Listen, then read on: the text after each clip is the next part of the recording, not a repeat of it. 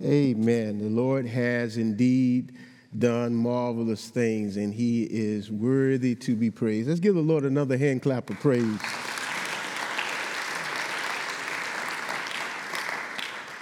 Thank the Lord for giving us another opportunity to be in this sacred spot just one more time, to worship him in spirit and in truth. There's nothing that we've done that we deserve the right to be here today. It's only by God's grace and his mercy that we sit where we're sitting and that we're able to worship him today. So we give God great praise today. Amen? Amen. Amen. Amen. Well, this is Pentecost Sunday. This is something to celebrate about. This is something marvelous that God has done in the life of the church globally. Because of Pentecost, we're able to worship. Because of Pentecost, we're able to share the gospel. Because of Pentecost, we're able to encourage one another. So we thank God for Pentecost today. There is a word from the Lord today taken from Romans chapter 8, verses 14 to 17. And as I thought about and praying about what God would have me to preach on this particular Sunday, because, you know, when you have these annual days, sometimes you want to ask God to give you fresh insight into the Word of God. And so that is exactly what God has done today. So I want to call your attention to Romans chapter 8, verses 14 to 17. Let us stand for the public reading of Scripture. And we will start at verse 14. Let us read together. For all who are led by the Spirit of God are children of God. For you did not receive a spirit of slavery to fall back into fear, but you have received the spirit of adoption when we cry, Abba, Father. It is that very Spirit bearing witness with our spirit that we are children of God. And if children, then heirs, heirs of God and joint heirs with Christ. If in fact we suffer with him, so that we may also be glorified with him. Amen. You may be seated. This is the word of the Lord. Amen. The grass withers, the flower fades, but the word of our Lord lasts forever.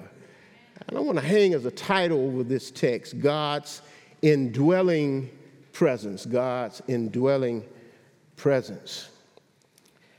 You know, when I was a kid, there was this lady in our church. Her name was Mary. I never knew Miss Mary's last name, but the church I grew up, Somerville Baptist Church, we only had about 75 members, and it was Reverend Brown was the pastor, and we had service every second and fourth Sunday. The reason we had service every second and fourth Sunday because Reverend Brown pastored another church every first and third Sunday. So every second and fourth Sunday, we would gather together and we would worship the Lord in the beauty of his holiness. And I sung in the choir. My grandmother was the president of the choir. My mother was the musician. And my cousin Tyrone and Tony and Mike were in the choir, not by choice, but we were drugged to choir. Amen, somebody.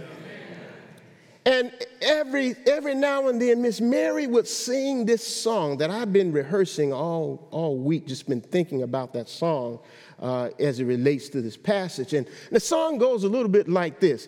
If anybody asks you who I am, who I am, who I am, if anybody asks you who I am, I want you to tell them I'm a child of God. You know I would not be a sinner. I tell you the reason why. 'Cause I'm afraid my Lord might call on me, and I wouldn't be ready to die. Oh, if anybody asks you who I am, who I am, who I am, if anybody asks you who I am, I want you to tell them I'm a child. Tell them I'm a child. Tell them I'm a child of God.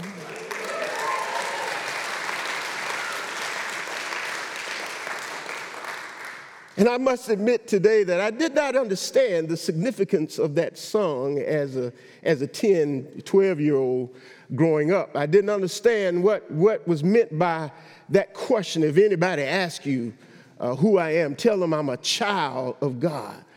But that song captures the essence of what Paul is saying in this passage today, that at the end of the day, God doesn't want to know what you did. He doesn't want to know your occupation. He doesn't want to know your pedigree. The question comes that you are a child of God. And that's the most important thing to us as Christians, that God has poured out his love on us, that we should be called the children of God, and that is what we are according to 1 John, that God has poured out his love on us. And while we're in this parenthetical season, we're going through growing pains, and God is shaping us and molding us into the image of Jesus Christ. So we are children of God. And so here in Romans chapter 8, verses 14 to 17, Paul wants to solidify that idea to the early church in Rome, that they were children of God. Perhaps some of them were questioning their identity. Perhaps some of them felt like what was going on the outside did not affirm what was going on the inside. And Paul says very emphatically that because of the Spirit's work, we are children of God. And so, brothers and sisters, as we celebrate the day of Pentecost and reflect on the significance for us corporately as the body of Christ, that is the church, but also let us reflect on it personally, that his indwelling presence implies intimacy and communion. Let us notice today that there is a beauty about this glorious day that should captivate us. It's a day that we should be infatuated with, like every flower of the field or in a garden that waits to be pollinated by those God-ordained pollinators that we call butterflies and bees. That likewise, brothers and sisters, because of Pentecost, because of what God has done to us, just like these pollinators, they fulfill their seasonal purpose in their role to bring botanical beauty to the earth. Pentecost marks the day when the church, the body of Christ, became pollinators of the gospel of Jesus Christ. Wherever we as Christians find ourselves, let it be said that we conveyed the beauty of the gospel of Jesus Christ through our words and our actions. Unfortunately, we live in a world of brokenness, but there are glimpses of beauty all around us. The crowning glory of God's creation is humanity. And there is nothing more beautiful than humanity. God's crowning glory of creation. There's nothing more beautiful than human beings. And in spite of our brokenness, God sees something in us worth redeeming. In spite of our brokenness, he sees something in us worth dying for. The most important and most beautiful reality about the day of Pentecost is the biblical fact of God's indwelling presence. It cannot be denied, amen? God's indwelling presence in the life of every follower of Jesus Christ. Something happened on the day of Pentecost, and the spiritual ripple effect reverberates in our very lives.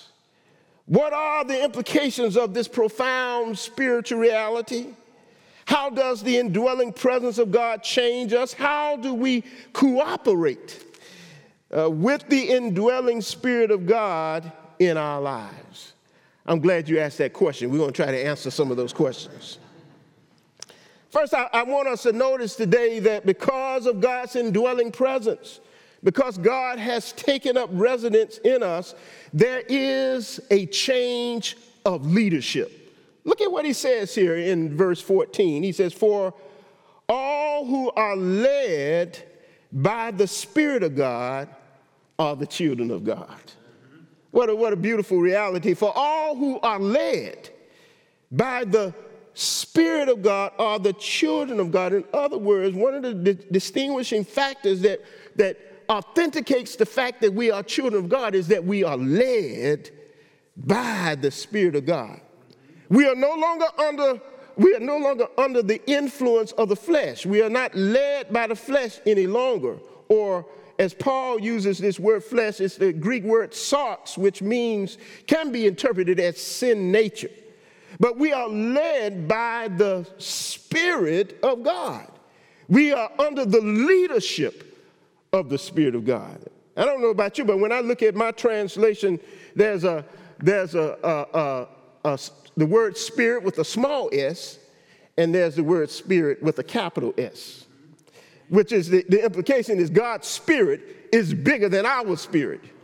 That God's Spirit is superior to our spirit. And so this idea, it's not enough for the Spirit to be resident in our lives. In other words, the Spirit can be in proximity to us, but have no influence over us. But the Spirit must be president over our lives. God, the Holy Spirit, is not a guest in our home. He desires to be the host of our home. He desires to show us and to guide us where he wants us to go. So that this word, being led, for all who are led by the Spirit are children of God, this verse is packed with emotion. This word is packed. The word translated led could be translated driven, moved. The children of God are moved powerfully from within by the Spirit of God. It's the same idea in Matthew chapter 4 when Jesus has fasted for 40 days and 40 nights, and the scripture tells us that he was led by the Spirit in the wilderness. Now, that's an interesting place for the Spirit to lead Jesus. And I would assume, look at that from the perspective that many times the Spirit leads us into places where we might feel uncomfortable. Because the Spirit knows that we will never grow in our comfort zone. So there are times in our lives where the Spirit leads us into situations where we can't count on mama, we can't count on dad, we can't count on our best friends, we can't count on our income. God strips us of everything where we have to depend on God the Father, God the Son, and God the Holy Spirit. Sometimes God leads us into places where we feel uncomfortable because that's where God does his best work in our lives. So we are driven, we are led by the Spirit, and sometimes we quench the Spirit. We don't do what the Spirit wants us to do. But I want you to know today that the Spirit is not concerned about your own self-interest. He is not concerned about how you define yourself or how you direct yourself. That you have divine parents in God the Father.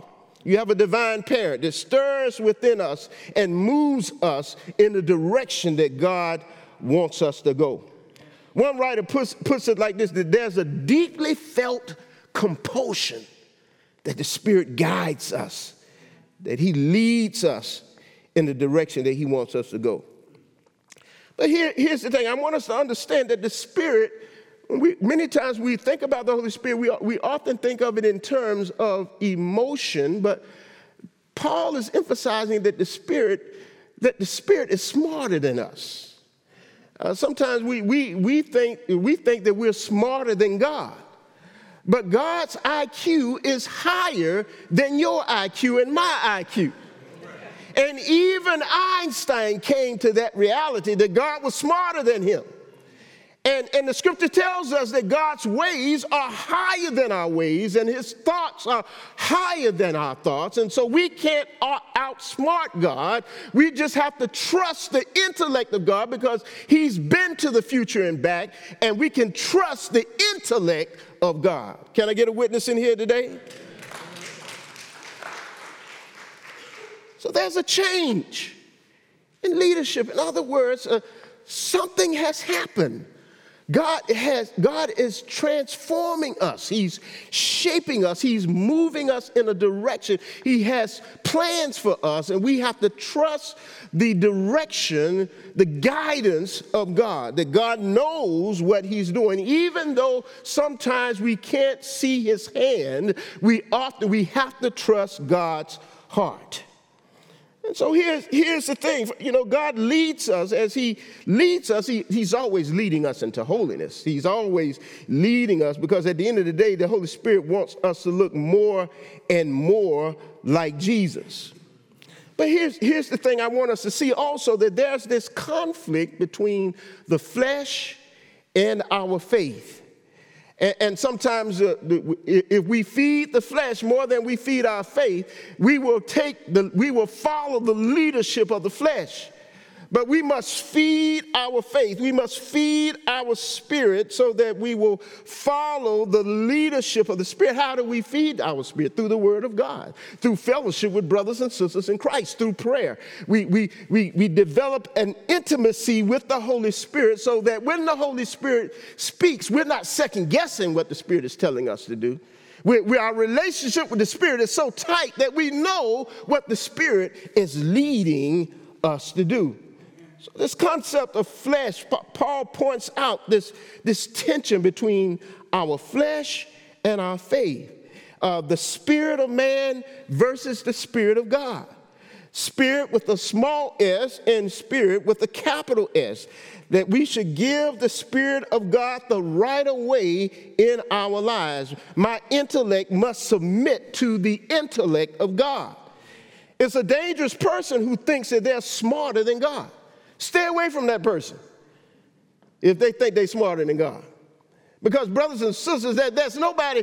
Consider what God has done. He created the universe. Galaxies that we have yet to discover. And you think you're smarter than God?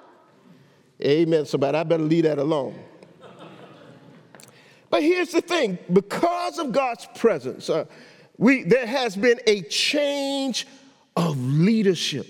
Follow God's leadership, because Paul is saying is that's how we know that we are God's children, that we are led by the Spirit of God. But not only that, we have to understand here that the Holy Spirit is in the process of making us what God has already declared us to be. In other words, we're already saints. But the Holy Spirit is in the process of making us. We are already sanctified positionally, but the Holy Spirit is the process of making us what he has already declared us to be. This is where the process of sanctification comes in. As far as the role of the Spirit is concerned in the life of every Christian, it is more about yielding than wielding. It's more about yielding to the unctions of the Holy Spirit than controlling the Spirit. You see, the Holy Spirit is not a power that we control. No one has a monopoly on the Holy Spirit. Rather, he is a person who desires to be in relationship with us and to direct and guide us. I'll never forget when I was in seminary, one of my favorite professors, Dr. Howard Hendricks, in one of our Bible study methods class, he said these words that I will never forget, and it really shaped my understanding of discipleship. He said that the Holy Spirit is committed to reproducing the life of Christ in your life. The Holy Spirit, he's committed. He won't give up on you. He won't throw in the towel on you. He is committed to reproducing the life of Jesus. Not the life of your mama. Not the life of your dad. Not your career path. Amen, somebody. But he's committed to reproducing. He wants us to look more and more like Jesus with each coming day. This is what Paul wants us to understand, because here's the thing, brothers and sisters. When we evaluate our lives, the thing that I notice in this text is that Paul is saying that God is calling us to change. He's calling us to change. The only thing that doesn't need to change is that which is perfect. And I don't think there's anybody in here perfect today. Amen, somebody. God is always leading us to change. He's always shaping us and molding us and chiseling us into the image of Jesus Christ. And so God's ultimate goal is to make us look more and more like Jesus. So the question comes today, compared to last year and this year, have you changed any? Have I changed any? Has God changed the way you think about something? Has God changed the way you walk? You know, the old folks in my church back home used to capture it this way. I looked at my hands and my hands looked new. I looked at my feet and my feet did too. And what they were saying was, because of God's indwelling presence, what has happened on the inside has shaped my walk and my talk and the way I live. Something has changed. That's an ongoing change. You never arrive. Even Paul said, I have not arrived, but one thing I do, I press on toward the mark of Christ, the high calling in Jesus Christ. So Paul realized he hasn't arrived, and how much more should we understand the reality that we have not arrived? And so change should be intentional. Spiritual growth is not an option. Just as a baby has to drink milk and eventually will eat meat, so is the case in our lives as Christians. God wants us to grow in our walk with Christ. You know, just like in the physical world, if you're in the first grade, the expectation is for you to make it to the second grade. If you're in 11th grade, the expectation is for you to make it to the 12th grade. Now, if we expect educational growth, well, why do we not aim for spiritual growth? Okay, if you can't say amen, say ouch. Amen, somebody. So one gets the sense that not only is there a change in leadership, but there's a change in lifestyle. Look at what he says here in verse 15. He says, "For you did not receive a spirit of slavery to fall back into fear, but you have received a spirit of adoption when we cry." I like the NIV puts it this way, whereby we cry, Abba, Father. In other words, that the Spirit leads us to call out to God as Father. This is the same word that Jesus used when he prayed in the Garden of Gethsemane. Abba, Father. It means daddy, papa. It's a term of endearment. And so we cry out, Abba, Father, because the Spirit induces us to call God our Father. So one gets the sense in Paul, the language that the Holy Spirit is a divine agent of change in the life of every believer, the life of every Christian. He will not be a silent bystander in your life. He will speak up in you. He will make you aware when your spiritual equilibrium is off. His ultimate goal is to make us look like Jesus. The Holy Spirit is not concerned about making you a better version of yourself. Let me say that again. Somebody may have missed it. The Holy Spirit is not concerned about making you a better version of yourself, contrary to popular opinion. He doesn't care about you being a better version of yourself. He wants you to look like Jesus. His main task in our life is to make us look more like Jesus. But I might also add this as a parenthetical note. The Bible is not a self-help book. If you go to Barnes & Noble and it's in the self-help section, move it. Amen. That was out of line. I'm sorry, guys.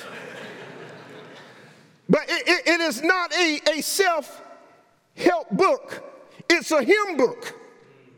It's a book about God's pursuit of humanity.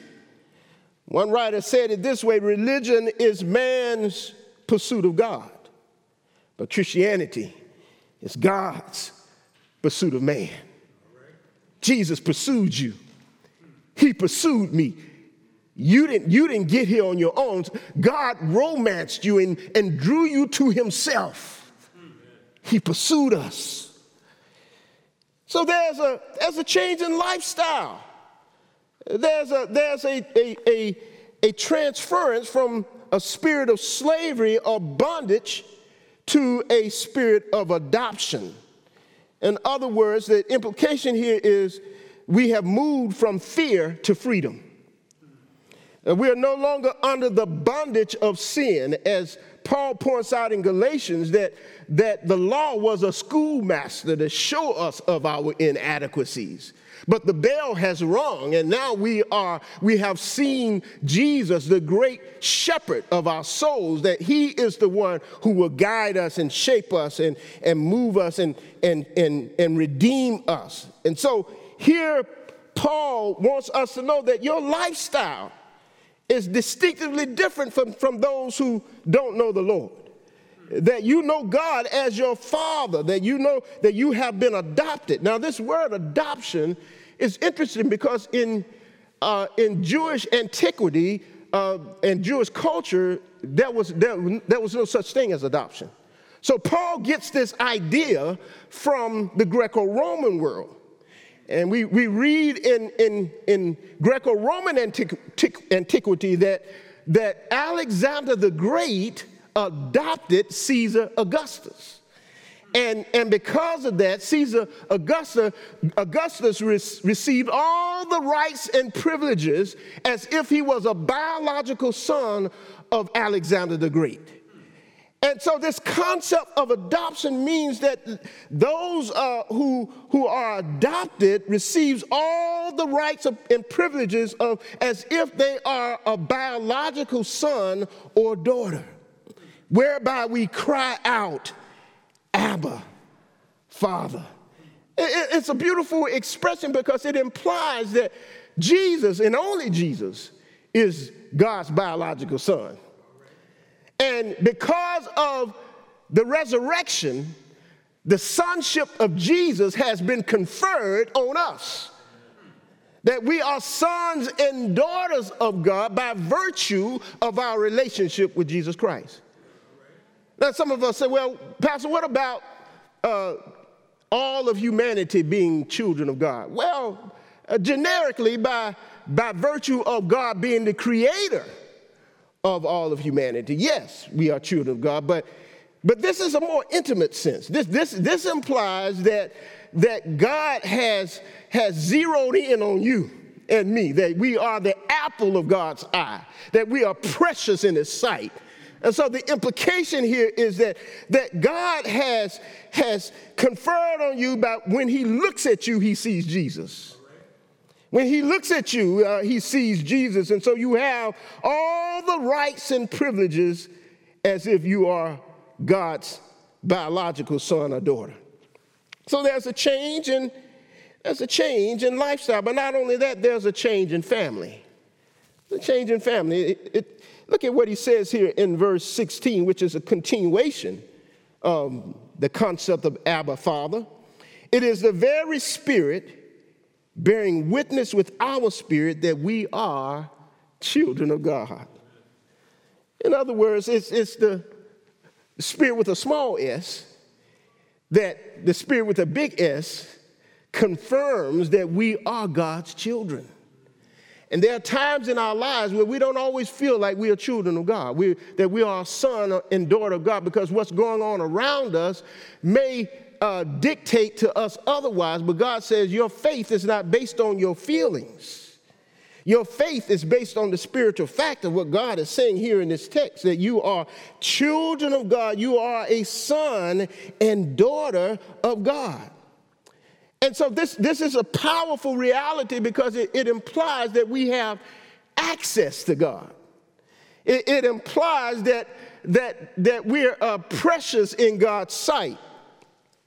And then he goes on to say, and if children, then heirs of God, and joint heirs with Christ. If in fact we suffer with him, so that we may also be glorified with him. You see, life in the Spirit brings the Christian into a new family relationship with God. And it's a relationship like none other. This relationship, we can come boldly to the throne of grace and call on God, that we have access to God through Jesus Christ. And so the goal of the Holy Spirit is not to make us feel comfortable. You know, I have just understanding it. When we look at America, we are addicted to comfort. Comfort can be a form of idolatry. It can become a god to us. And I would submit to you today, many times we talk about prosperity gospel, but I would venture to say to you today that a privilege gospel is just as dangerous as a prosperity gospel. In other words, a privileged gospel is a gospel that keeps me comfortable and maintains the status quo. It's a lazy boy gospel. It's a gospel that refuses to take up the towel of service. Instead, we are obsessed with covering ourselves with a blanket of comfort and possessions. It is a gospel that prays privileged prayers and says, "Dear God, I thank you that I'm not like one of them." We have to be careful that we are not preaching a privileged gospel or living a privileged gospel, because if I read my Bible correctly and if I read the Gospels correctly, Jesus is always calling the disciples out of their comfort zone. He's always putting them in situations where they can only depend on him. They can't depend on their bank account. They can't depend on their pedigree. They can't depend on their education.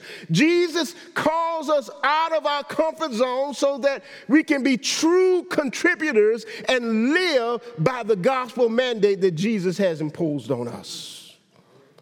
So, brothers and sisters, we're part of a new family.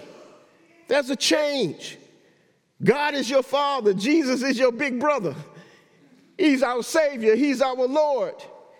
And I love how Paul intertwines this in all of his letters, that he calls all the people that he's in ministry with brothers and sisters.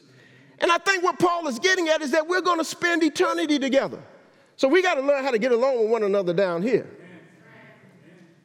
And that's why it's so important. That's why community is so important, because there's no white part of heaven. There's no black part of heaven. There's no Asian part of heaven. There's no Hispanic part of heaven. It's just heaven.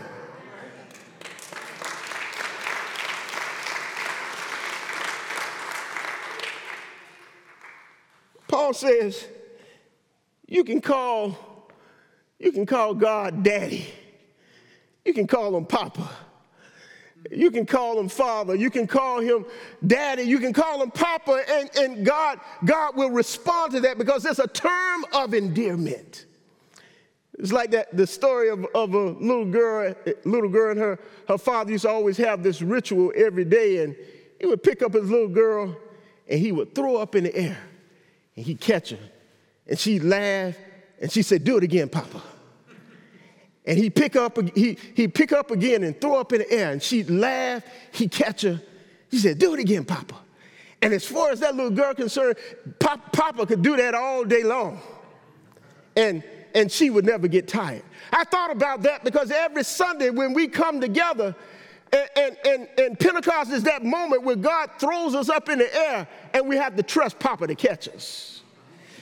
Every Sunday we're asking God to do it again, Papa, renew my soul. Do it again, Papa, bring about a revival. Do it again, Papa, give me joy. Do it again, Papa, give me peace. Do it again, Papa, give me love. Every time God wants to throw each and every one of us up in the air and catch us.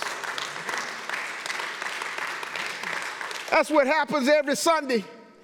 We get in our Papa's hands and we want to feel Pentecost again.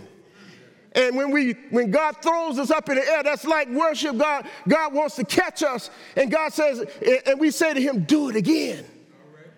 Do it again, Papa." Perhaps you never felt that feeling today, but when you're in God's hands, he's not going to drop it. Probably you've never felt that before, but when you're in God's hands, God will give you joy that the world can't give and the world can't take away. God will give you peace that the world can't give and the world can't take it away. God will give you a love that transcends all understanding. And every now and then I pray and I said, do it again, Papa. He's our daddy. He's our Papa. And his indwelling presence makes a difference in our lives. It changes us. It transforms us. It gives us a freshness that only comes with being with Jesus Christ. Let us pray. Father, we thank you for a God who renews us, who changes us. Thank you, Lord, that there has been a change of leadership in our lives, that we are led by the Spirit. Thank you, Lord, that there's been a change in lifestyle, that we've been transformed, Lord. Thank you, Lord, that there is a change, dear God, in our family, that your DNA is in us now, that we are the children of God. And maybe, Lord, there's somebody here today that wants to know that, want to feel that sense of family, that sense of belonging. Let them know, Father God, that Jesus makes all the difference in the world and that they can become a part of your family, where you can say to them that they're your children, dear God, and they're precious in your sight. In Jesus' name we pray. Amen.